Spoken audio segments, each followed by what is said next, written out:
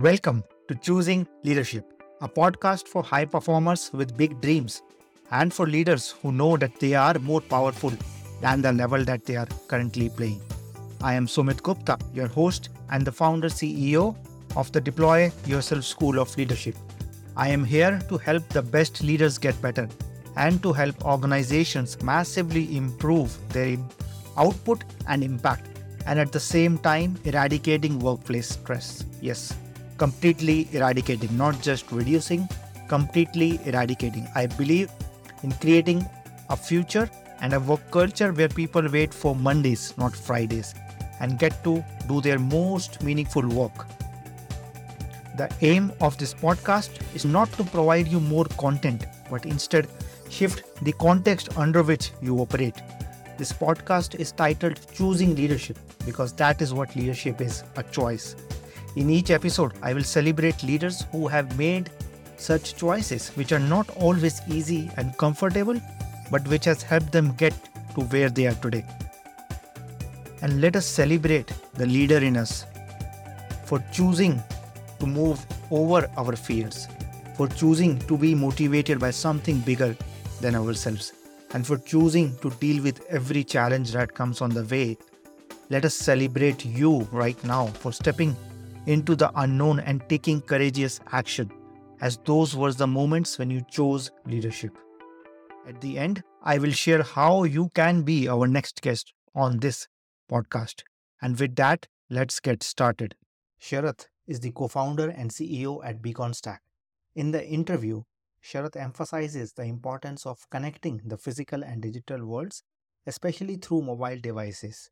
His approach involves short-term thinking and strategic growth steps, underlining the significance of prioritizing in managing a growing organization.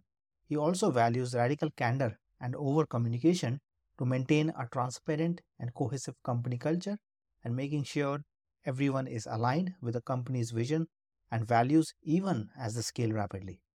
Hi, Sharat. Welcome to the Choosing Leadership podcast. Hi, Sumit. Thanks for having me. Excited to be here. It's a pleasure to have you here.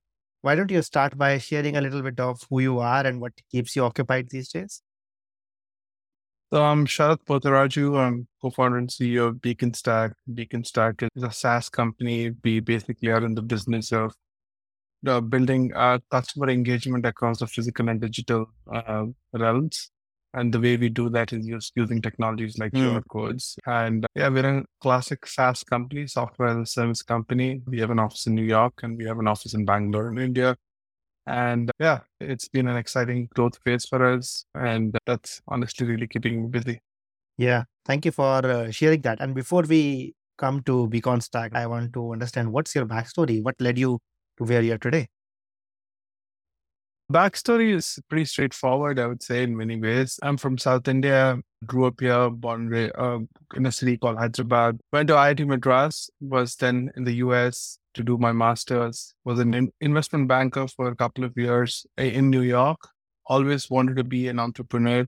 I have been passionate about building businesses far before I knew what it takes to become an entrepreneur or build a business, or I would argue the hardship of actually making one.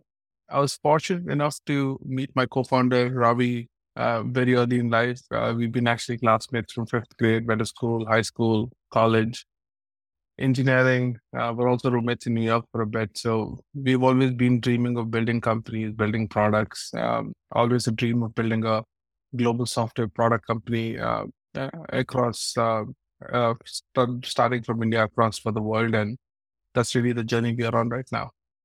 So quite from an early age, you wanted to start something or do a business. Can you share a bit more on where that passion was coming from?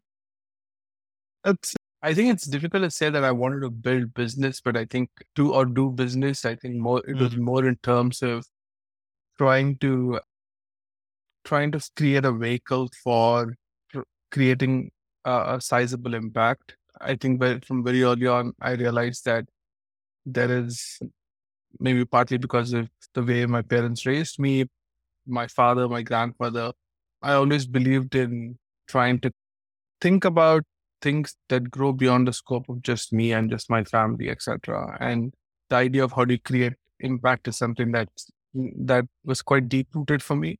I think entrepreneurship and technology came quite naturally, or I would say technology at least came very naturally. I was very excited about it, science and technology. And when I discovered, I don't know, in my early days on that entrepreneurship really could be that potential vehicle to create impact, it I realized that maybe that's my calling, and that's really how I can, Hmm. do something, create something from a scratch. And that's really what drew me to entrepreneurship. Yeah, yeah. So IIT Madras, then investment banking, then entrepreneurship. Those look like very different fields. So what did you have to learn or unlearn as you became an entrepreneur?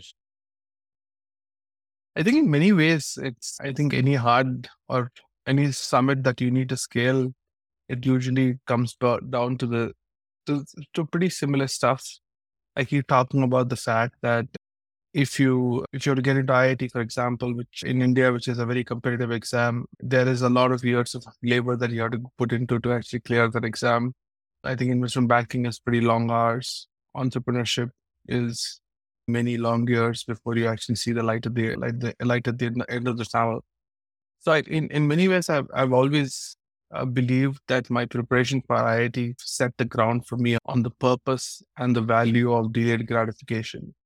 I understood very early on in life that delayed gratification takes you a very long way. And I think those are the interconnected threads that really helped me be on this journey despite Hmm. having really low lows where you think, what the hell, how will I ever recover from this? And you realize and you convince yourself that tomorrow is going to be a better day. And I think that's the reality with every summit. I think, as they say, it's darkest just before dawn. So I think it's important for us to keep that in mind. And I think any summit that I have cleared is basically because I keep reminding myself that. Hmm. Yeah. So coming back to now, can you share a bit more of like how did you come up with Beacon Stack, the idea behind it? And what is the summit here? What is the summit that you're trying to scale? Yeah, that's a good question. So I think Ravi and I have, again, been on the entrepreneurial journey for 10 years or longer. We've had some spectacular failures, learned a lot along the way. But I think we've been building Beacon Stack for the last 4 years. We've been very passionate about uh, trying to solve a large problem. And the way we have defined the problem that we wanted to solve for the Beacon Stack was there is an easier way to be able to connect the physical world and the digital world. How do you basically, yeah, because if you look at the evolution of mobile internet, you realize that people got comfortable using mobile internet to consume content and commerce. And the third phase, I think we believe, will be the phase of where people will use the mobile device in a more seamless manner in the physical world, or how does the mobile device become the center of your physical world? Hmm. And that's really how we decided we should solve for that problem. And we iterated on what technology that will help you do that and build a robust platform that enable you to take technologies like QR codes, NFC, Bluetooth, geofencing, Wi-Fi, essentially all the technologies that your mobile device can really sense and adapt, and took these technologies and converted them into channels of engagement.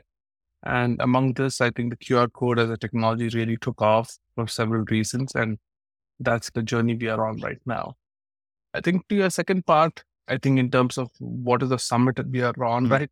Or we're aiming for, I think I like to think in installments. I think I like to think in step functions. I'm very focused on what the next step should be in terms of growth.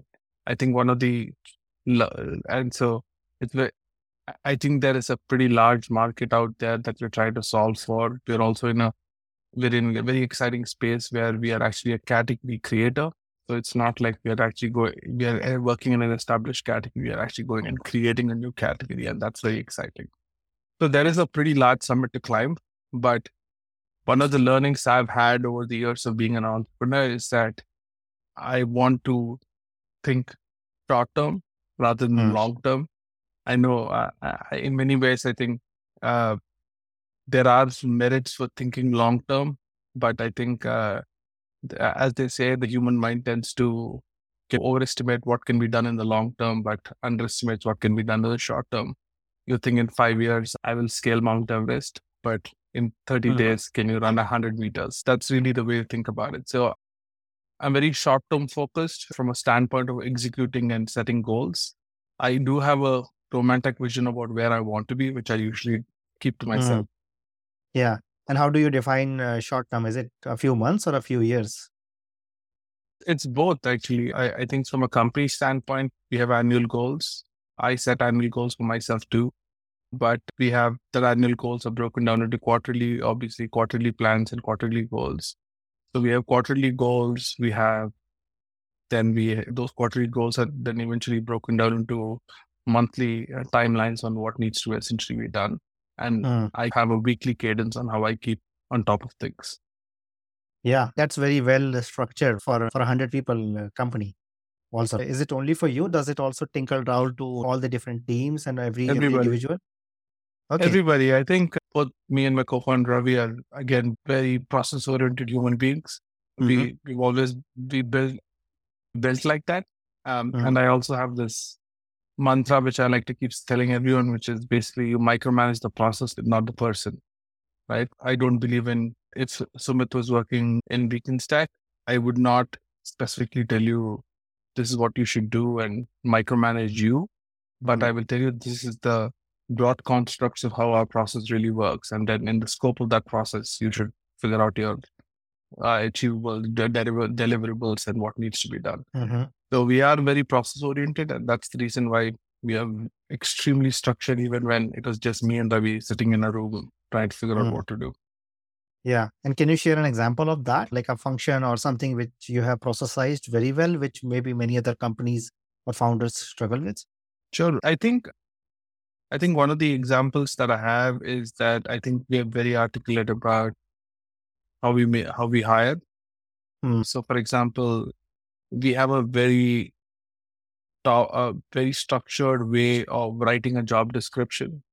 We have a very specific template on this is what we want in this individual, and we define it there, because I've seen that despite having a structure, some of the biggest hiring mistakes I've seen others make, and including myself, is when you're not really sure about what you want in this role and you hire an extremely competent individual, but he or she is not really checking off every checkbox that you essentially want. So you need to be very specific.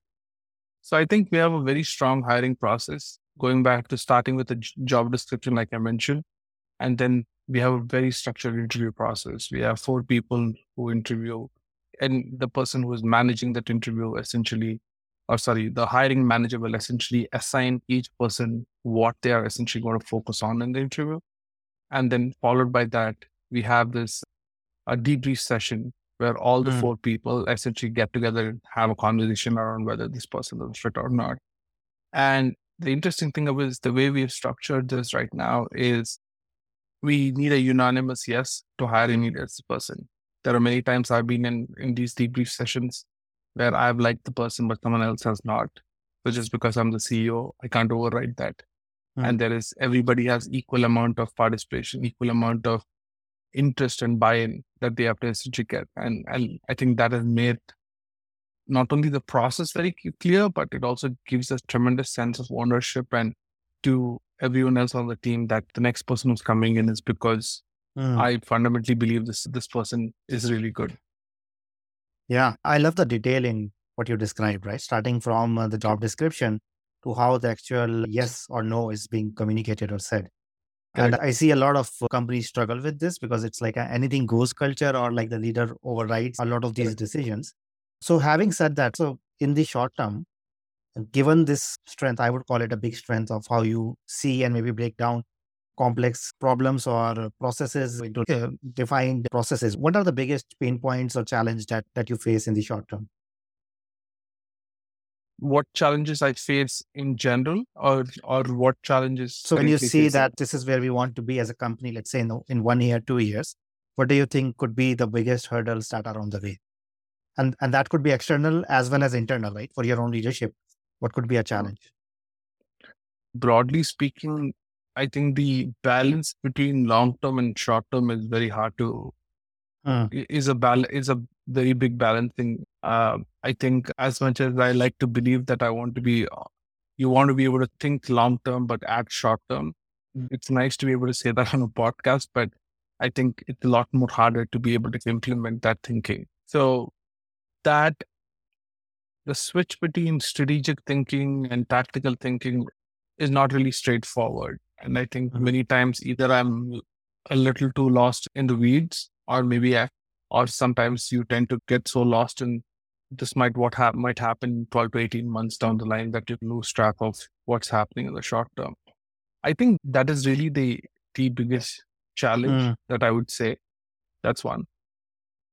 Two, I think in a growth stage company, there are, and I would argue any, even if it's even a well-established company, the biggest challenge that you have is that when you walk into your office every day, there are 100 fires to be fought, Mm. and to be able to prioritize is a superpower, Mm. right?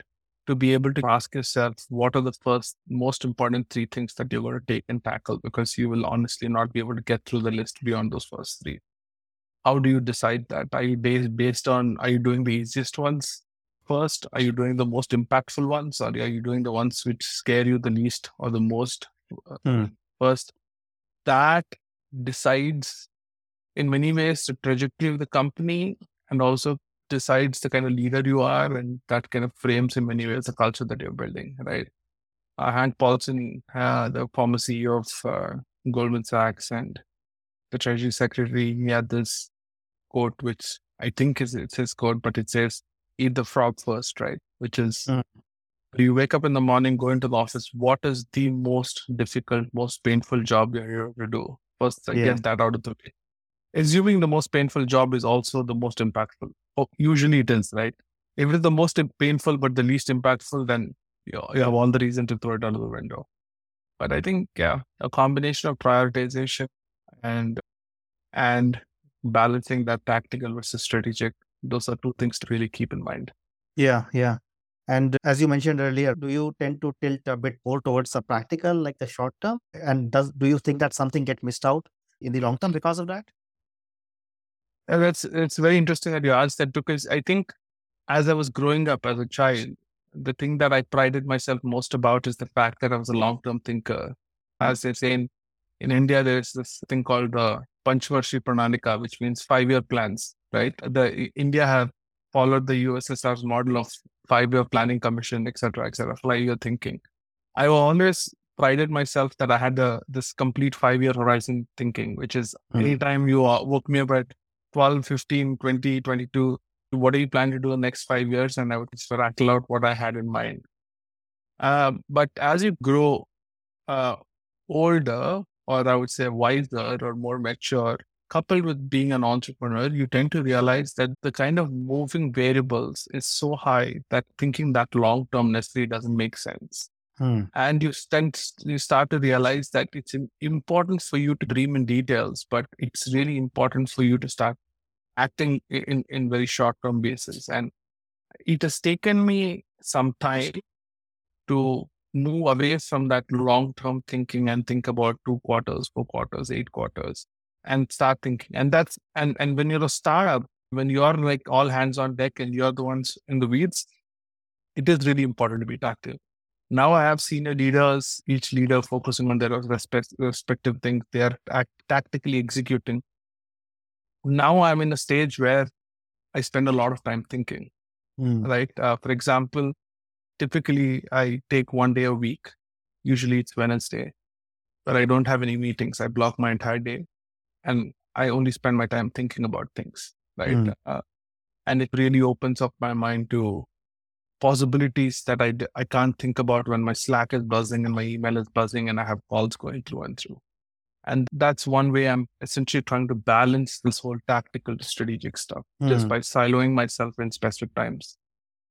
Yes, absolutely. And I think I would like to commend you for doing that. One day itself is a huge. Many times I often ask people to dedicate 2 days for thinking about the future and totally distraction free, thinking about what could be some of those big leaps that you can make, right? Because otherwise, most of your day is incremental progress, one step after the other, making sure, as you said, the processes are set on, you're taking care of little details, optimizing. But if as a leader, you're not thinking about those big, bold steps or something new, something innovative, then a lot gets lost in the way. And a lot of people struggle with just half a day or a day. So that's wonderful. That's really commendable. You also Thank you. spoke about having more leaders allows you to do that. So can you also share how have you changed as a leadership team, especially as now you are like 100 people, maybe in a few years you will be few hundred people. So what kind of leaders and what kind of culture do you need as you are growing, and how does that need to change? I don't think the culture should change. I think I would like to believe the culture should be the same, whatever the fundamental ethos is. Hmm. I think the way you implement that culture is different, right? And I think in some ways, culture is like an organism. It has to grow organically, right? So it takes the life form of everything that it comes in contact with. So the way I think about it is that both me and my co-founder started with a certain value system, and we are percolating that value system down. In the early Hmm. days, till we had leaders, it was specific guardrails. It was pushing it down in a very significant manner. I think once now that we have now that we actually have senior leaders, which we have spent a lot of time, blood, sweat, and tears to hire the right kind of people, hopefully, we essentially want this culture to be able to expand based on their experiences, their cultural learnings, etc. So I think in many ways, the core I like to believe is the same, except that the way it's essentially being implemented in the past was just me and my co-founder pushing it downwards to now each leader taking their own flavor to it, adding their personality and character to it and percolating it. So the way I think about this is that as the organization grows, there the core culture, the core philosophy, the core value system is the same, except that each leader will have their own microculture and they will essentially Hmm. espouse what we fundamentally believe in, but they will do it within their own bubble, in their own personality. Yeah. And I think that's really important also, right? How a finance org runs is quite different from the way a sales org Hmm. runs. And the sales leader's typically personality is going to be different from a finance org. So you cannot have the exact same thing. But at the same time, if you made the right decisions and you got the right sales leader, the right finance leader, you will be able to take them along at the same time, Yeah. balance out what you believe in Hmm. versus what they bring to the table. Yeah. Yeah. So these changes in behavior, right? So pushing versus allowing people, and also what you mentioned earlier about when you were a child in your childhood, the tendency to long term, now to short term. How are you? How are you learning and adapting, right? What and how are you supporting your leaders? Because many of those leaders might also need to adapt now when they are stepping into maybe a small org, leading a small org. But as their org expands, how are you, first of all, investing in yourself, you and your co founder? And then how are you supporting your leaders to shift many of these patterns, which are very personal, which are very ingrained, and which can also be sometimes difficult to change or adapt on the way? That was a good question. I think that's twofold the way I think about it. One is I would say more than me supporting the leader, I think the leader is supporting me.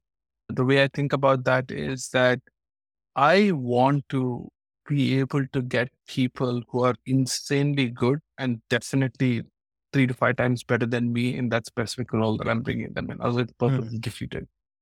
So if I'm bringing in a sales leader or if I'm bringing in my finance leader, as my earlier example, they should be 3 times, 5 times, even 10 times better than me in that specific role. So the question is not about how am I supporting versus how are they supporting. So mm, I'm strategically setting the vision and they're more tactical in the way they're executing the vision that I'm essentially setting for the company and setting for them. mm. As you continue to grow, obviously, and as the maturity of your leaders that you hire also continues to grow, then you will start roping them also into those strategic things. Till then, they're more tactical than Mm, anything else. That's one. The second thing I think is uh, how do you take help? I think as a first time the leader who's managing, vice presidents and managing senior leaders themselves, you have to take your own help. You have to talk to coaches. You have to get advisors. I have advisors who run publicly listed companies who have been CXOs at large organizations who are pre-IPO mm, companies, and they have worked in large organizations. They understand the friction that comes with managing fragile egos. How do you motivate mm. some of these large senior leaders to work cohesively to achieve the goal that you essentially want? So I think all that will essentially come. So in one hand, you get advisors, and the other hand, you let go to your leaders. So that's the kind of the balancing act. Yeah, thank you for sharing that like important role of somebody else or a group of people who are supporting you in that journey of learning as well. From a culture point of view, especially when you grow beyond, let's say, 100 people, or even a bit before that, things start to get complex or complicated. Then it's easy, as you mentioned, when you walk in, it's easy to see the 10 things or 100 things which are wrong. So, what are some Right. of those challenges from a culture point of view that you see that keep popping up, that even if you put them down, they keep popping up again and again? I think more than popping up over and over, I think what really happens is when you're in a growth phase, the rate at which people start hiring, the rate at which people start getting added to your org keep increasing. Hmm. So what really happens is, to start with, you have 10 people in a company and you're adding one person. So 10 people influence one person. Then 15 people influence 5 people. Then 20 influence for 4 people. And it keeps growing, but eventually it gets to a stage where the number of people who have joined the org in the last 6 months is lot higher than the number of Hmm. original people, where you've had spent a lot of, again, blood, sweat, and tears in inculcating the philosophy and the way you function. So I think that is very hard, because what's happened now is suddenly you don't, it's not even a 1:1. For every one employee who has been with you for more than a year or to 18 months, which is the amount of time I think it takes for you to actually understand how an organization functions. You have people who have, your 2 or 3 employees have joined in the last 12 months. And that is very tricky. So you have to keep over communicating. I think as a leader, my philosophy has always been to massively over communicate. At the sound of being repetitive and pedantic, I love to keep on saying the same thing over and over. It's Hmm. like sometimes it's like a television commercial, right? If you're watching any sports, you'll see the same ad over and over. Why is there so much? Why is there so much exposure to you? Because eventually they want to drill it into your head. I think it's really imperative that as a leader you have to be able to do that. So I think as you're growing, you will experience that, right? And like you said, it keeps popping up over Hmm. and over. You will start seeing that, oh, I thought I'd already explained that this is how things are done here. How come this not did not get translated? And then you realize you have said it only 3 times. Maybe you needed to say it 5 more times. And that's really what I do in our all hands Hmm. meetings, senior staff meetings, etc., etc. I keep saying it over and over, and that's really how you beat it. Just keep over communicating. Yeah, yeah. I think you have touched on something which a lot of people face because I do see a lot of leaders, or I speak with a few leaders who, if they look at their workforce, like it's like in the last 12 months, 50% of people have joined. And at one end, you get to lose that sense of who is this person? And earlier, I used to know everybody, and now it's like we're getting a bit disconnected. But many times, people also get disconnected from the vision, from why are we here?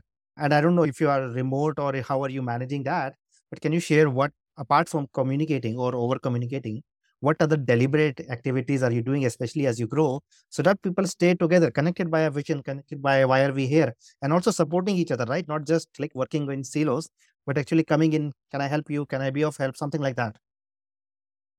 Yeah, that's a good question. And I think it's hard. I think I'm still in the journey of discovery. I don't know if I have very specific, I don't know if I have very specific tactical insights on what will drive it. I think one fundamental philosophy that I follow is radical candor, in the sense that I'm very transparent and open about everything. I Mm, encourage people to ask questions, and I encourage people to ask me any question about anything about the company, and I'll be happy to tell you what's our revenue, what's our numbers, what is this, what is that, where are we sucking, where are we doing well, so on and so mm, forth. The way that helps in binding people together is basically it encourages a sense of transparency around all communication. Marketing is not closed off. Marketing and sales is not closed off. Each person is ready to open up. And I have seen that culture trickles downwards, and that openness tends to create a certain binding factor which didn't really exist before if everybody mm, was working in on their own silos. So that has helped and is helping quite a lot in the way we essentially build this cross-border team, right? We have people in India, we have people in the US, we have people in Philippines, and I'm sure we'll have people in other parts of the world too. And to be able to get all of them together under one roof virtually essentially means you use information and communication to make that happen. Hmm. Yeah. Thank you for sharing about candor and also saying that I don't know maybe about this. This is still something that we are discovering, and a lot of people find it difficult to say so. So thank you for doing that. Yes. Of Yeah. course, But in on the same lines, right? Can you share something about you which most people are not aware of? If you're being candid, let's yeah. I think one of the things that I talk about a lot is that I'm a very consult style of leadership in the Mm, sense, and that comes again down from my father and grandfather, who have a tendency to ask questions about everything before making a decision. And I think that's something that I do quite a lot of. mm, And there is sometimes that is mistaken for that I don't know the answers. In fact, it's the other way around, which is I'm very sure about many answers, and but I like to take a balanced view because it helps mm, me balance my biases. So I tend to ask that question over and over. If there's one thing that on top of mind, if uh, I think that would be it. mm. Yeah. So you take a curious approach, right? Even if you are certain about it, you still are open to learning because it's so Yes. easy to close a question by saying I know, and Yeah. then you miss everything else. But if you Yeah. open up, then sometimes others or the situation can throw up something, Yeah. can interpret some patterns or something like that. Absolutely. Absolutely. I also think it's really helpful for your leaders also to ask, take a pause and ask, because I think in this world of brash confidence, there's a Mm. tendency to forget about curiosity, like you said. And I think it's like they say, you can never learn something you already think. And if you don't know it, then only God save you. That's wonderful, right? Because we talk about startups in the same sentences as confidence or even hustling. I think there are a lot of Yeah. tendencies that we use which creates pressure, which creates stress, and makes the journey more difficult than it should be. And I think I see you as more grounded.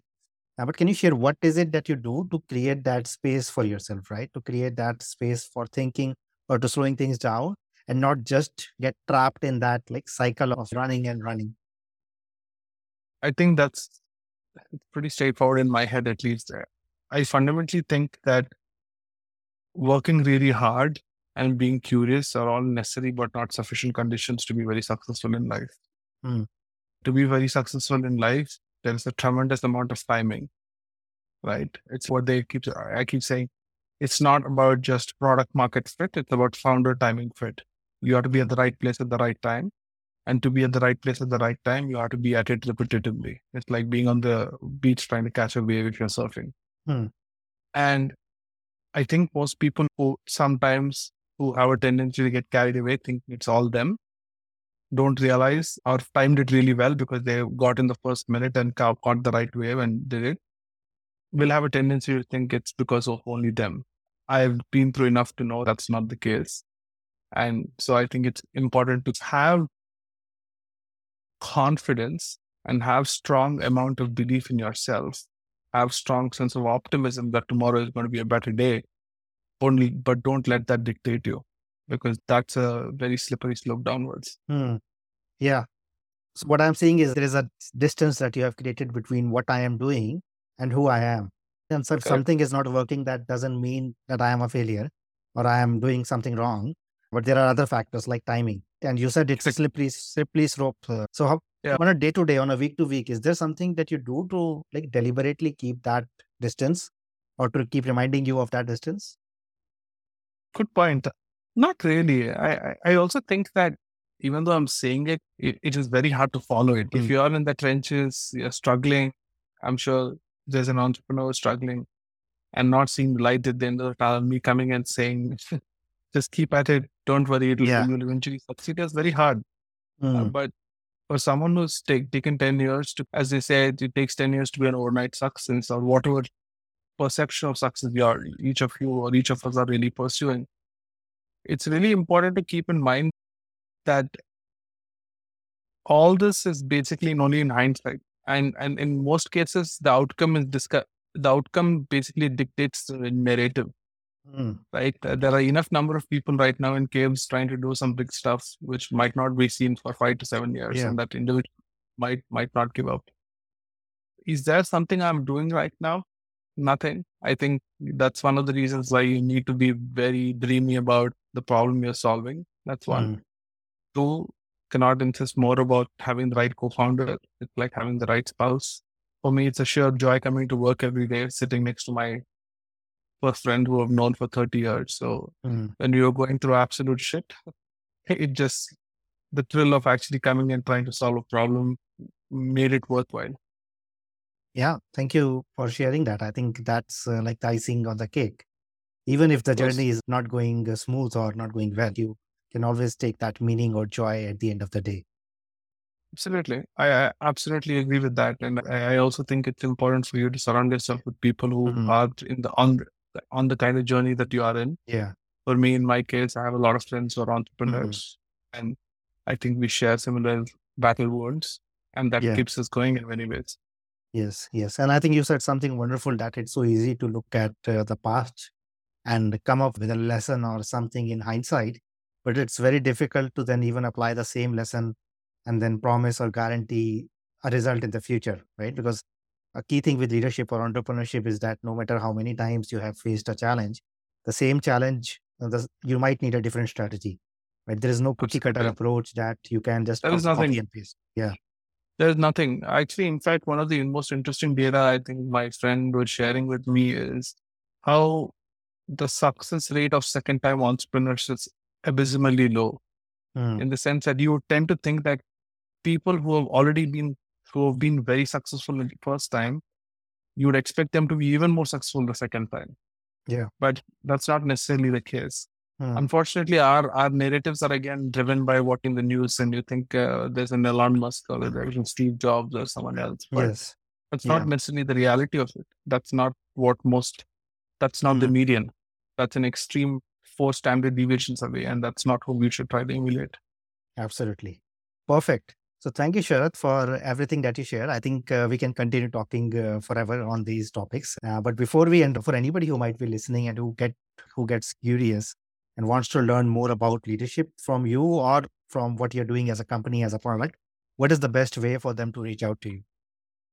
I'm very active on LinkedIn, so look me up on LinkedIn. That's the best way and the fastest way to reach out to me. Here again, Beacon Stack without the K at the end. It's Mm.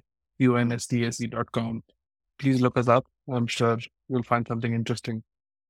Thank you. Thank you for your time and thank you for sharing so openly and authentically about your journey. Thank you. Awesome. Sumit, lovely talking to you. Thank you for having me. Same here. It was a pleasure. That's it for this episode of Choosing Leadership with Sumit Gupta.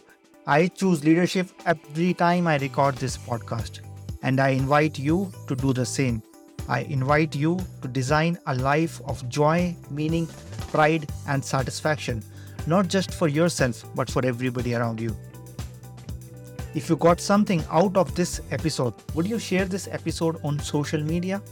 And if you know somebody who would be a great guest, can you tag them on social media to let them know about the show? And if you are a leader who wants to acknowledge how far you have come and have big dreams for the future, please reach out to me to be a guest on this podcast. And I love seeing your posts and guest suggestions.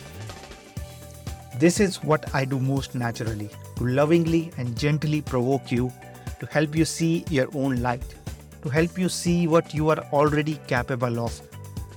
To make sure you don't miss any episodes, go ahead and subscribe. Your thumbs up, ratings, and reviews go a long way to help promote the show, and it means a lot to me and my team.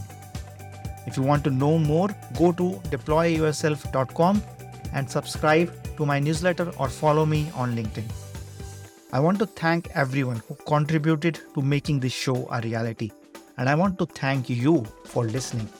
Always remember that you are enough, you are loved, and you matter. This is Sumit. Until next time, keep choosing leadership.